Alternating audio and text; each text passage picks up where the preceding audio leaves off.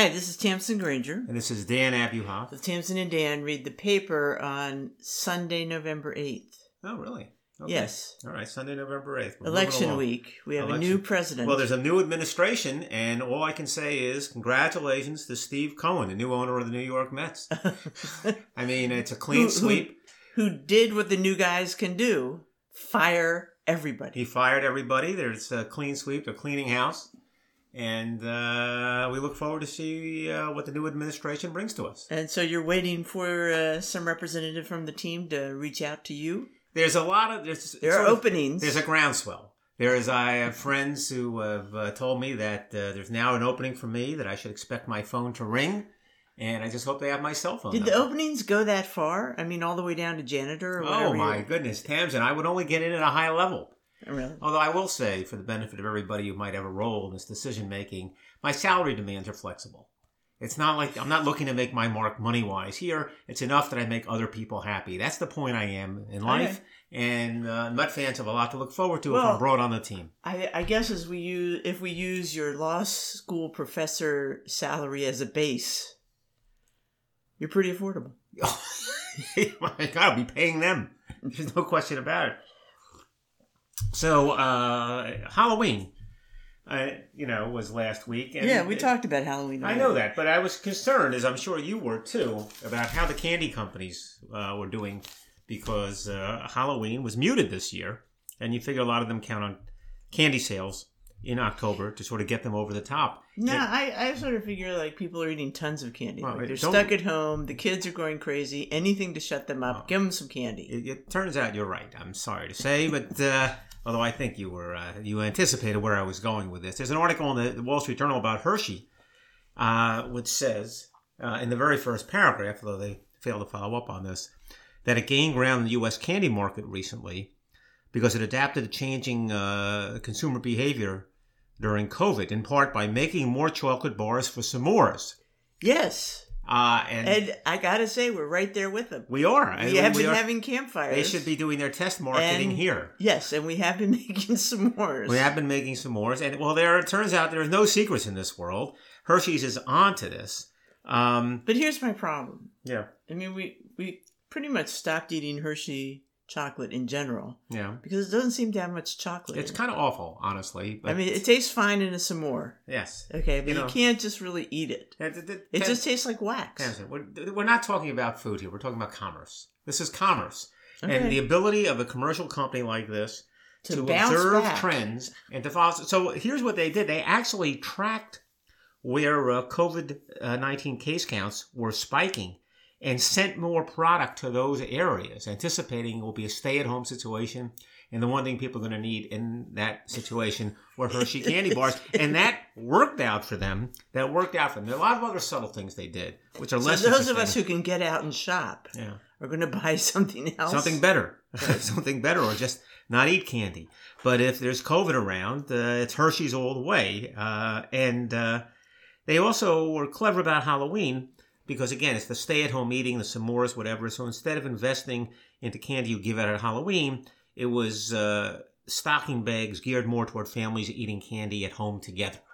Apparently you market that differently, you package that differently, and it paid off for them. I don't even know what that means. I don't either. But I think a lot of this is made up, honestly. It makes them look like geniuses. In other words, you're buying the good stuff. Yeah, for yourself. As opposed to the random, cheapo, miscellaneous bags that you're going to hand out to the kids. There's no good stuff with Hershey's on the label, honestly. I don't think there is. But here's what's interesting. Some Hershey's is better than others. Is that right? Yeah, right, and especially in the eyes of the kids. Special bars or something like that? No.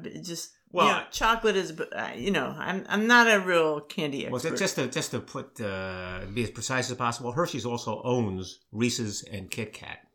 So we could get into a long detail discussion. No wonder Reese's don't quite taste so good anymore. Do you think that's Hershey's fault? I think they've lost some flavor. That's possible. But maybe they're just trying to spread the ingredients. Another podcast. To make more for more people. So in any event, here's something interesting in terms of their universe of candies. They are getting hit by the coronavirus in some areas. The company said its gum and mint retail sales plunged 19% as social distancing reduced demand for breath fresheners. Well, that's true. You, especially if you're on Zoom, you don't need to worry what your breath is like. Apparently, there have been people who've been eating mints so they could be with other people. And conversely, if you don't have to be with other people, they're not eating mints. This is a very complex business. I had no idea. So, kudos to the Hershey's people, whether they make good candy or not. Well, we root for Hershey's. It's a Pennsylvania business. Oh, is that right? Yeah, Hershey, Pennsylvania. Yeah, I thought they might have something. Milton Hershey. Oh, please! Now you're embarrassing me. I don't know anything. The kids and I have been to Hershey Park. Yeah, how was it?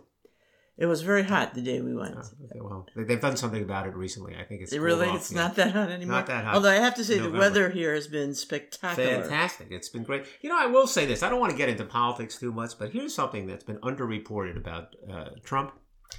Apparently, over the last 5 days, he's played golf every day. He's playing golf today. So I'm saying to myself, that makes me feel better. I mean, there's this notion that he's a mad scientist, but he's out in the fresh air. He's playing golf. He's not worrying about what happened in, Pennsylvania. He's saying, is this putt going to break right or left? Good.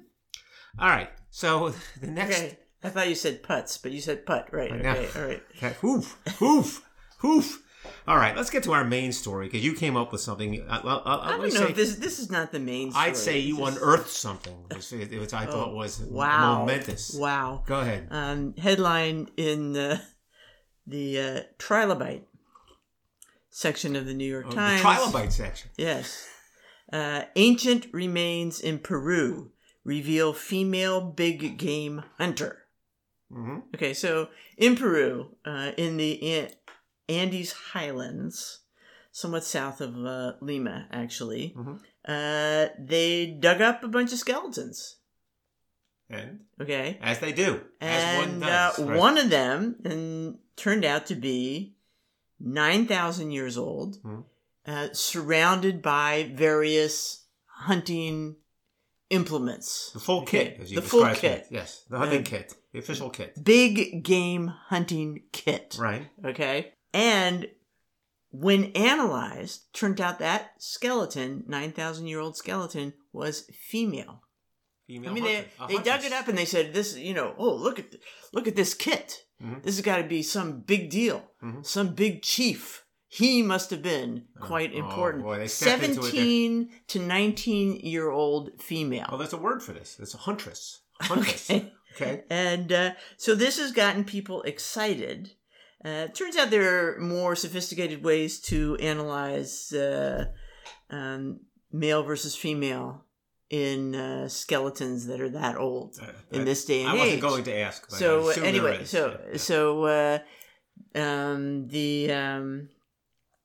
this guy went back, Randy Haas from U of C Davis, went back and looked at data about skeletons from this period in the Americas that were dug up, and whether they were male or female, and whether they were associated with any kind of hunting implements in the burial. And he ascertained of the 20 odd that they came up with, all right, almost 50% were female. How do you like that?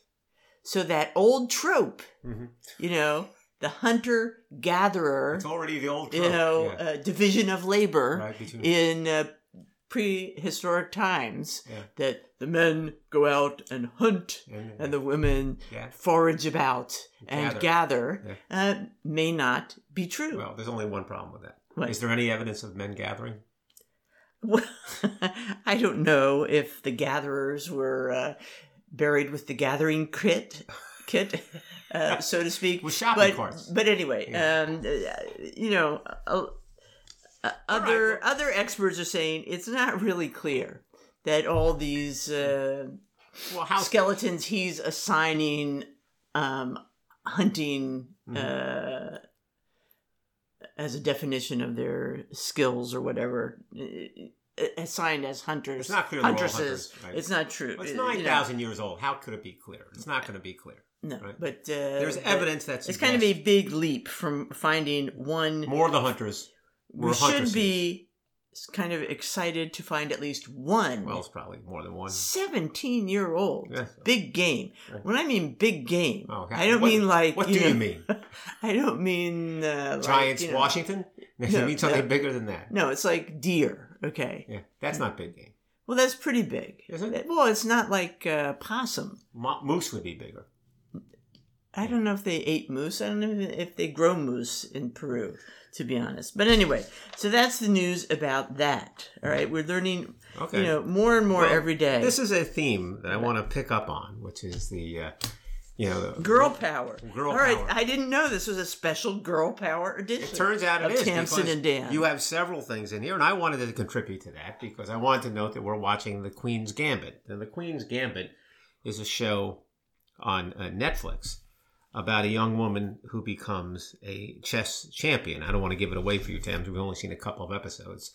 But she actually develops into an international figure, I understand. Right. And it's based on a novel by Walter Tevis, which was written in the early 80s, directed by someone named Scott Frank, and it stars a woman named Anya Taylor-Joy. She's very good. And it's got fantastic reviews. It's Rotten Tomatoes is 98%. I like it. I don't think it's fantastic, but I like it. You might like it a little less, but it's kind of interesting. And it is very much along the same theme, the notion of an unexpected source, a woman with a very, sketchy background, not sketchy so much, but she doesn't have that much education. She's not from a wealthy class or anything, and she gets no encouragement whatsoever. And yet she rises to the top in this male-dominated field, namely chess competition. Yeah, but I mean, it is made up. It's fiction. It's a novel. Okay. Yes. And if anything, the last article we read about it surmised that it's kind of based on Bobby Fischer and his career. Right. And he was a great hater of women in chess. Well, some people so it was kind of like, desserts. Take this, Bobby. Desserts. But yeah, not my favorite. Not my favorite at all. But I like it. I'll just say I think part of the problem is I don't know anything about chess. And you're sitting there kind of following along and saying, aha. And I'm going, oh, when will the chess part be over? All right, well. So, there is that. I'm not following the moves. And, truthfully, if it gets too dark, it's a little on the dark side. It is a little. There's a little drug use issue there. Yeah. And frankly, they said, the article we read also that was by somebody who... Was it by a grandmaster, or it was by somebody with real experience in chess tournaments, etc.? He said the way she uses drugs to help her her matches wouldn't work at all. You know what was funny though? Chess comes up in an odd way. We were watching in the NFL pregame, and I think everyone should understand that the big fan of the NFL pregames, you are the big fan, not me. So you're studying the NFL pregame show, and they have a piece on a fellow named Kyler Murray, who is the second-year quarterback for the Arizona Cardinals, who's quite the rage right now, very successful. And Phil Simms is doing the interview, and before you know it, they're talking about chess. It turns out Kyler Murray, who this rough and tough football player, it's like the second coming of Michael Vick, turns out to be totally into chess. And he says he plays chess every day. Yeah. And he got into it in high school. He said, everyone, you said, oh, you're a big athlete. You guys don't do stuff like that. He said, but we did. So you never know. You have it. There you have it. Yeah, I'm not against chess. Yeah. And I imagine it's a great way to learn strategy and learn discipline and learn to use your brain, flex that brain muscle. If anything, I'm embarrassed that I don't know anything about chess. But I did. So every time we watch that series, I just feel embarrassed. Oh, don't be silly. Yes, but this gives me a chance to tell you about my exploits on the chess team in high school sometime. But anyway, continuing along on this theme, you have what I think is a more interesting story. Really. The woman who built Beethoven's pianos. Yes. Okay. Turns out her name was Nanette Streicher. Well, the article's a little bit of a stretch. Okay. Beethoven didn't solely rely on her pianos. But in any case, it's a great story. It's a fantastic story. Okay. It's about this woman who grows up in Germany. Her dad is a famous piano maker. Mm-hmm. She starts out playing the piano. Mozart hears her play and says, well, when she's like 8. And he says, well, she grimaces, she's okay. But she doesn't go anywhere with the piano playing. She becomes a piano maker in her father's firm.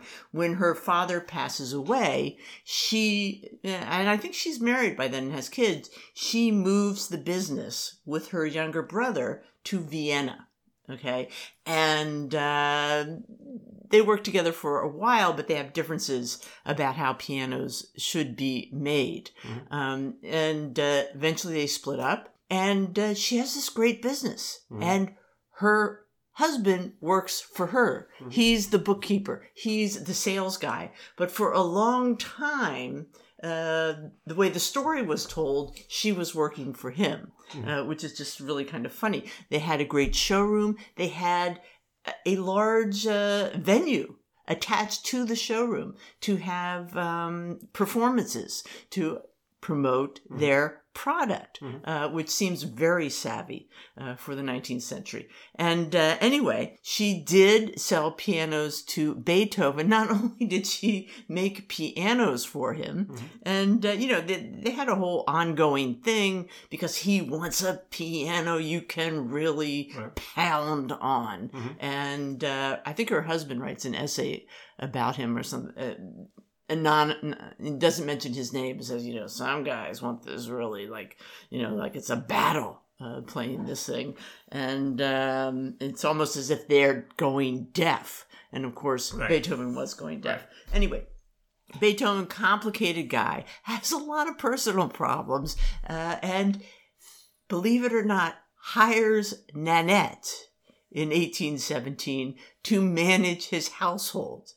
Now, I don't really get this, okay? She's a businesswoman. She's got this whole business going on. She's running her own family, and she's responding to letters from Beethoven about mending socks, ordering groceries, and stuff like that. Now, she was no looker, according to the sketch that's in the New York Times, okay? She has kind of sharp angles to her face. And apparently Beethoven had his whole bevy of followers, society ladies, ready to throw themselves at him. But they had this long-running kind of friendship and relationship that makes me think this would be a fabulous movie. Can't you just imagine developing this character, throwing in a little sexual tension just for the fun of it, having her torn, being so devoted to this guy, but he doesn't really care. He's just, whatever. Sofia Coppola, are you listening? I think this is a winner. Nanette Streicher. Yeah, all right. Well, as long as we get a cut, I'm all for it. Well, there was an article in the Times about a series of articles almost, apropos of nothing, about shows. Apropos of nothing? About shows. Seriously?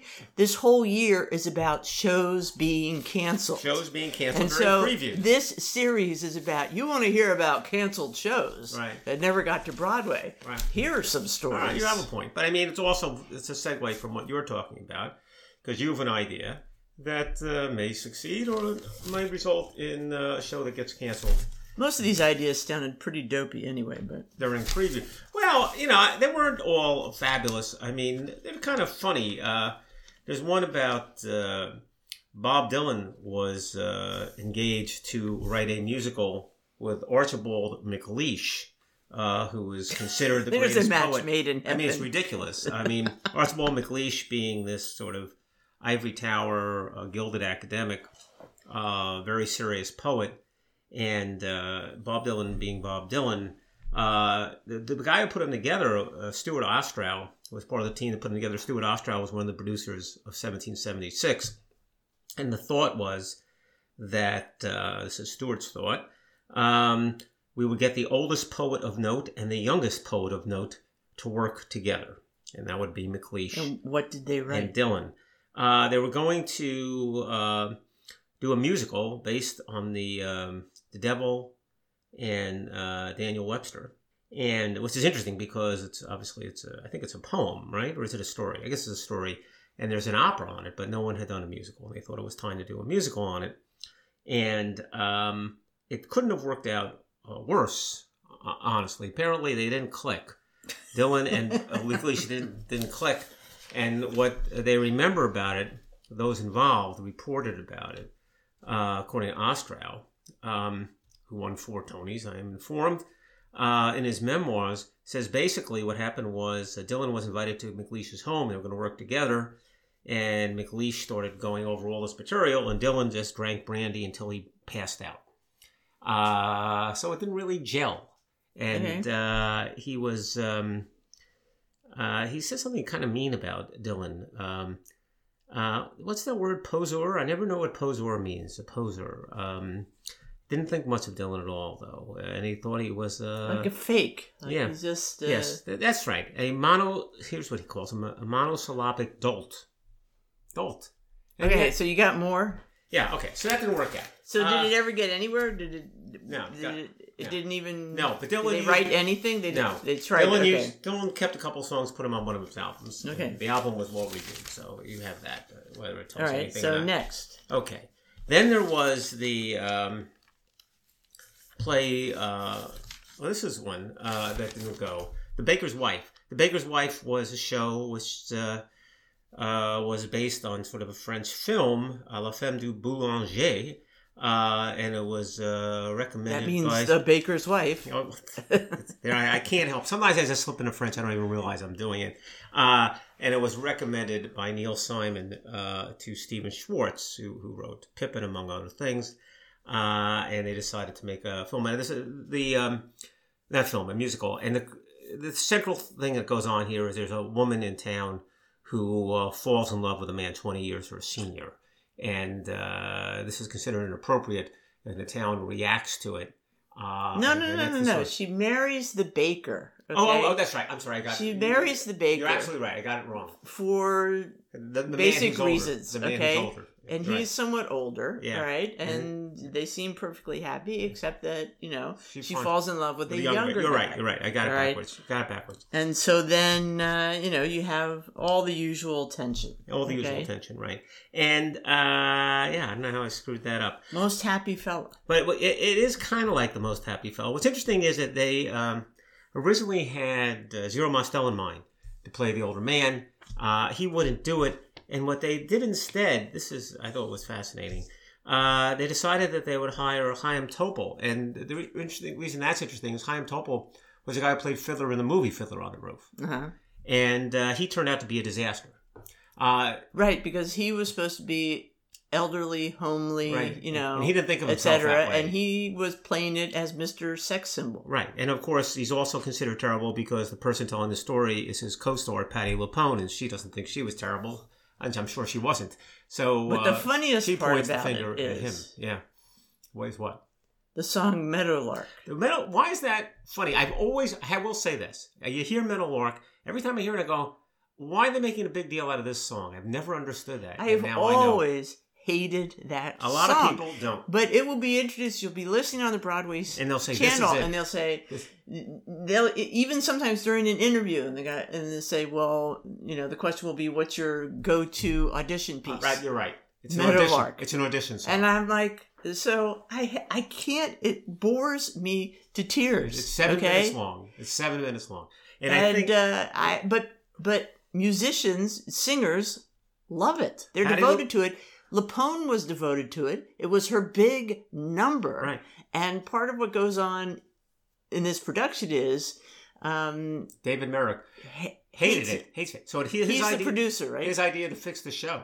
So is to take it out. Right. So what he does is he asks those in charge to give him the copy of the music, not a copy, the original, the one version they had of the music for the song, and he put it in his briefcase, and he got on a train and left town.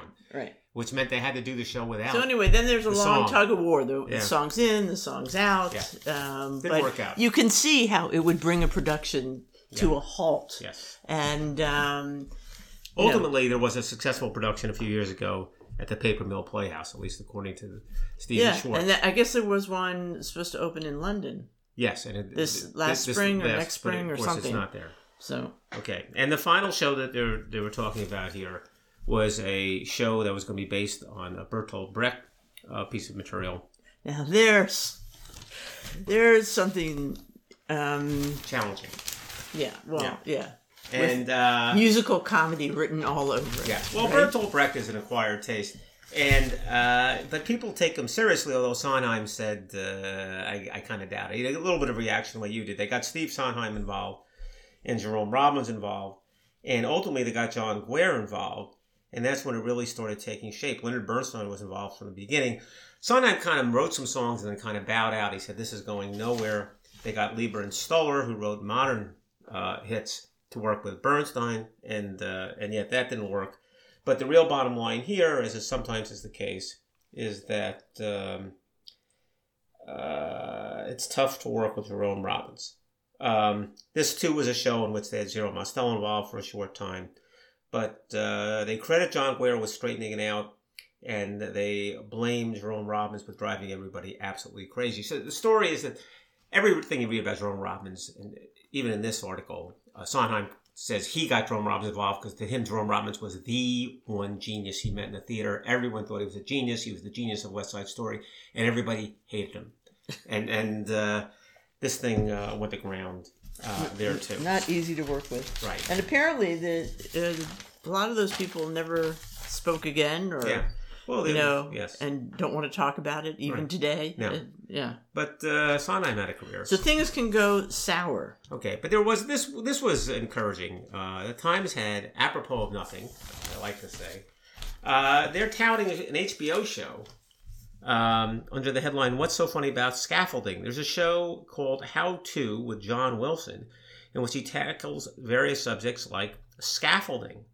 And as they say here, documentarian finds the humor in mundane subjects. And I guess we'll have to look this up and have to watch it, although I know you're kind of looking at me skeptically. But apparently, he explores the question, why is New York City and probably many other cities filled with scaffolding all the time? And it turns out it's because there was an accident some time ago in which somebody got killed because something fell off a building under construction. And there was, in his view, an overreaction that created an $8 billion industry, which allows people to put up scaffolding all over the place. It seems to stay up forever. Exactly. His point is, it's supposed to be temporary, but it's never temporary. It's just always there. And even though you have this temporary thing, it becomes a permanent part of the cityscape. And he uses it as a metaphor for the way people live their lives. They're constantly doing things that are, quote, temporary. Wilson even refers to his last job as something he was going to do temporarily. Then he realized 5 years in he was still doing it.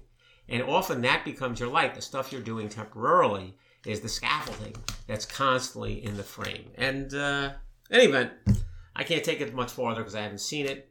But it sounds pretty interesting. As a metaphor, it's pretty interesting. It is pretty interesting. Because it's something that has a good rationale to begin with. Good structure. Yes. For safety. Right. But at a certain point, it's not necessary, but you just don't bother to undo it. And it just you're still paying the price for it. And it overtakes everything. It becomes part of the landscape. And not an attractive part. No. So get your scaffolding down, people. Yeah. Okay. All right. So you made me read this article. Yeah. Okay. Mm-hmm. New front opens in war between neighbors. Who invented borscht? So this goes back to the idea that the Soviet Union, all right, becomes sort of synonymous with Russian, right? We think that anything happening in the Soviet Union was Russian. Right. But Russia is only one part of the Soviet Union, and there are all these other cultures, which doesn't really occur to us. We think they're all Russian. Right. But it turns out that the Ukrainians feel they invented borscht. That is to say, beet soup. Okay? And they have towns named after it. Right. Right? That's pretty good proof, I think. And for some reason, it is important to them that people understand it's not Russian. The Russians didn't start eating borscht until recently.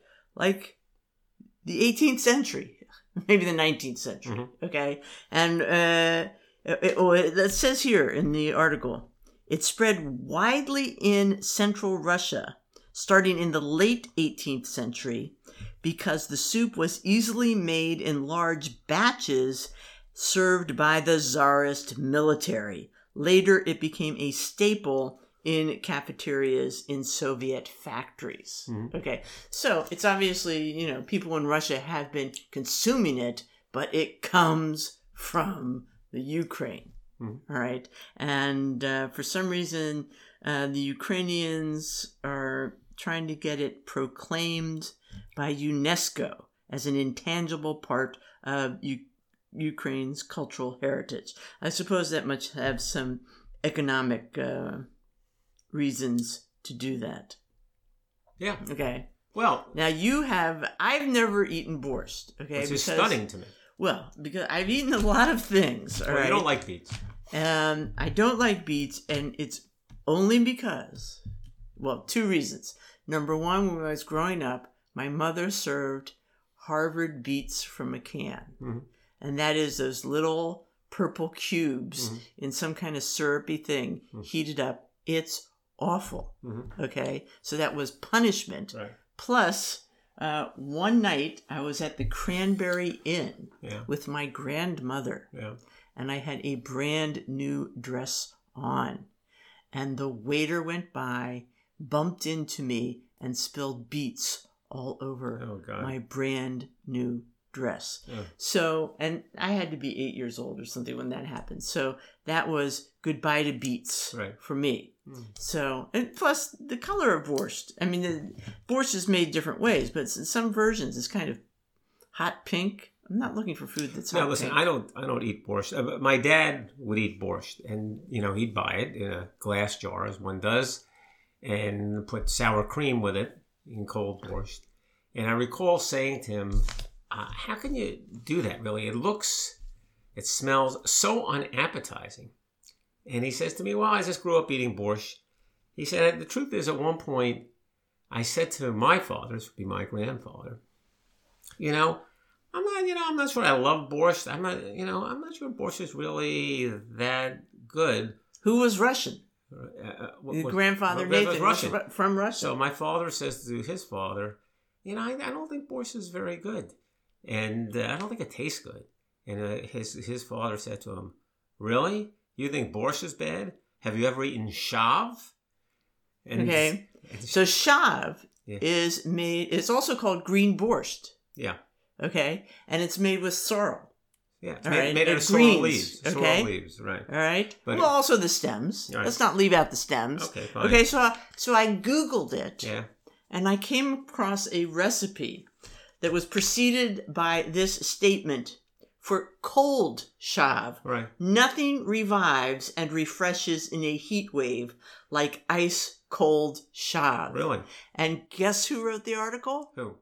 Gabriel Hamilton. Oh, you're kidding me. Okay. Oh, my God. Owner of Prune, New York City. Oh, my God. Who's a terrific cook, terrific writer. Oh, my God. That's crazy. And even local Pennsylvania girl. Even my grandfather would. My grandfather point to... If Gabrielle says it's good, it's got to be good. All right? We should get over this. I don't know where the hell you find sorrel, but my grandfather you got to grow it or something. Was saying to my father was, quit the complaining. When I grew up, we had to boil sorrel leaves and eat shav, and it was awful. So this you shouldn't complain. Some people say it's not awful. Okay. Have you ever seen this food eaten? Have you ever seen it offered? Have you ever seen it on a menu? I haven't been hanging out at many Russian Jewish restaurants in my life so much as you have. So you'll get your chance. I'll make a point of it. Yeah. I should also mention that this week in the New York Times Magazine section, Hamilton had an article about making an onion tart, like a classic French recipe that she learned from Andre Saltner, the great chef and owner of Lutèce, the famous French restaurant in New York City for so many years. And as part of her celebration of the 20th anniversary of her restaurant, Prune, they were having different days or whatever devoted to various chefs that she admired and learned from, whether she'd actually met them or not. And they actually got Soltner, who's 87, to show up and cook with them. And her whole staff, it was all women. Mm-hmm. Okay. And he had never worked with any women in a kitchen. Wow. It just was not done during his career. And he said to her, "This was great. I'm so glad I got to do this. Wow. Never worked with women before. It was great." And, got the chance. Isn't that the article that you told me that she mentioned the recipe from the Philadelphia chef? Mark Vetri was one of the chefs who came. Yeah. And she refers to him, he's from Philadelphia, she refers to him as her brother from another mother. Oh, really? And he came up with his own, with flour he had milled himself, okay, to make the pasta for the chicken liver and ragu pasta sauce that we have eaten at his restaurant Osteria. And you now make yourself. Well, I make a version. Yeah. It's probably nothing like his. Oh, it's a lot but like it to some extent satisfies our craving. Yeah, chicken livers. But so that it was. Can't have enough chicken livers. Hamilton knows shit. Knows stuff. Most stuff, yes. All right, well, listen, I won't dwell much on this because I don't think you're that fascinated, and I'm not sure I am either, but it's a little interesting. And that is, there's an article about, the headline is Football Gets a Dose of High School Math. It's about an effort to bring sort of sabermetrics, if you will, quantitative analysis to football. And you might say, well, I'm sure there is that kind of thing. You see the NFL talking about using Surface Pro and guys have computers all the time. Well, it's not really that way. I mean, baseball is that way, and to the extent that people are complaining about the analytics ruining the game, and maybe it isn't, maybe it isn't. But analytics have only a half a foot in the door with football, which seems strange because it's such a strategy game, but it's also a big macho game. And well, because they're using the chessboards, Dan. They don't need the computers. They've got the chessboards. Well, it's so clearly the other way in football. There's a rule against using contemporaneous or real-time analytics at a football game to create strategy. There's a rule against doing that in the NCAA for college football and in the NFL. But that makes sense. Why? Because if you're in a chess match, should you be able to sit there and just Google the next move? It's not a chess match, it's football. It is a chess match. But there's so much other... It seems silly to me because they're using a lot of analytics in preparing for the game. All right, so let them prepare like everybody prepares for every endeavor. Right. But when push comes to shove, in the moment, they need to use their brain. Okay? Yeah, okay, look, I don't care. But the article is about this fellow who's named George Mahoney, who is working as an assistant helping out a school called Mater Dei Prep. It's a big football team in the Catholic School League. The head coach is named Dino Mangiero. He once played in the NFL, so he doesn't come What part of the country? Quantitative background. Oh, it's in Middletown, New Jersey. And Mahoney is barely an assistant. He sits in the press box with his computer. He did create a product that he sells called Ed's Varsity. And he's using his own product on the computer. Leading these children astray. Well, here's what's funny. So, I can tell you where the changes are made. It has to do with the kicking game as much as anything else. Or where he's inclined to do things differently and doing a strategy which is considered unconventional. But what's interesting to me is that Mahoney actually was the head coach at another school called St. Peter's High School in Staten Island in 2018. And he had the chance then to employ all his newfangled ideas and advanced analytics and to do things quite differently. And it looked different. They would not punt when you're supposed to punt. They would not go for a field goal. They would go for things on fourth down. All kinds of stuff that looked different. Looked counterintuitive. Yeah. It just didn't look like football. Yeah. And what happened was he got fired. And he got fired. He was coaching a team, and he had prepared everybody. Mm-hmm. He said, look, we all got to stick together. We're going to do things a little differently. And he was taking a team that was quite challenged. And they were 5-8 or something when he got fired. And they said to him, and the people fired him. The school administrator said, we're not firing you because the team's not winning, But, the parents were complaining that they're not playing football like they're used to seeing. The kids are not, it doesn't seem like they're just being, they're supposed to be toughened up by football. It's supposed to be a physical challenge. It's supposed to be, this entire consuming experience. And instead it feels like there's some kind of tinkering going on. And that's what's really driving the experience, as opposed to the kids being forced to sort of buckle down and meet the physical challenge. He got fired because it was unconventional, and what he was doing was not consistent with the ethos of football, which I thought was kind of interesting. Yeah, but it sounds like that they were frustrated because he's just moving them around like chess pieces. Exactly. They're not really engaged in the game. But they're engaged or not, they can't look at it and say we're succeeding or not succeeding because we spent that extra hour in the weight room. They weren't, they're having that kind of experience. It's very interesting to me. In any event, so Mahoney is sitting in the stands, giving some advice, whispering in the ear of this coach of Mater Dei. They've had some success, but I don't know that it's going to take anything over. It's just interesting to me that the football ethos is so different from baseball, the macho aspect, if you will, and therefore they're just not open to having the analytics take over the game. So anyway, the final article, I think you have it there, called Bye Bye Pumpkin Pie. Bye Pumpkin Pie. A challenge. It's the usual Wall Street Journal terrible recipe. Well, let me just set the stage here. Let me frame it. What the article says, you shouldn't make pumpkin pie anymore. We have a better French dessert. What are they talking about? Nobody has a problem with pumpkin pie. Let me get the thesis out first before you attack it. They're saying we have something better than pumpkin pie. It's a silky, I think they use the word silky, right? Silky dessert. One taste of this silky souffled dessert and you'll never go back. Never go back. And they show you plating this pumpkin dessert. Maybe time to oust the Thanksgiving classic in favor of a French recipe. Right. Oh, them's fighting words. It says it's a flamousse, is it not? Yes, flamousse. Well, traditionally, flamousse, turns out, is apple. Right. Yeah, it's made with apples, and it's basically an apple flan kind of thing. Yeah. And it's just, apples, eggs, right, milk, flour, a little sugar, throw it in the oven, and, presto changeo. All right, so that turns into dessert. Now it's pumpkin. Okay. Now it's pumpkin. First of all, let me just say the picture here is not engaging. All right. It does not look that attractive. It's just a pile of pumpkin-colored stuff. Pumpkin flamousse. Also, they have a recipe that doesn't call for milk. It calls for 2 cups of heavy cream. Yeah. Okay. Which, the whole thing sounds like heaviness, not silky souffledness. And I guess, that's what you're looking for, right? At the end of this recipe, it says, must be served right away. Okay.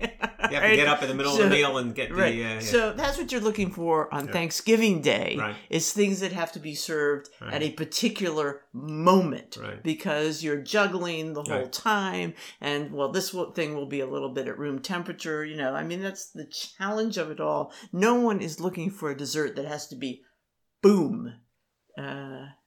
Right at the particular moment. The truth is, what we both know. I don't get it. Even if you wanted to, you could not depart from the traditional as long as you have Sadie by your side. It's going to be the staples, the traditional, which have served us well. I love pumpkin pie. There's nothing better for breakfast the day after Thanksgiving than leftover pumpkin pie. Well, I don't think the flamousse unless would be it's the maybe same. Leftover apple pie.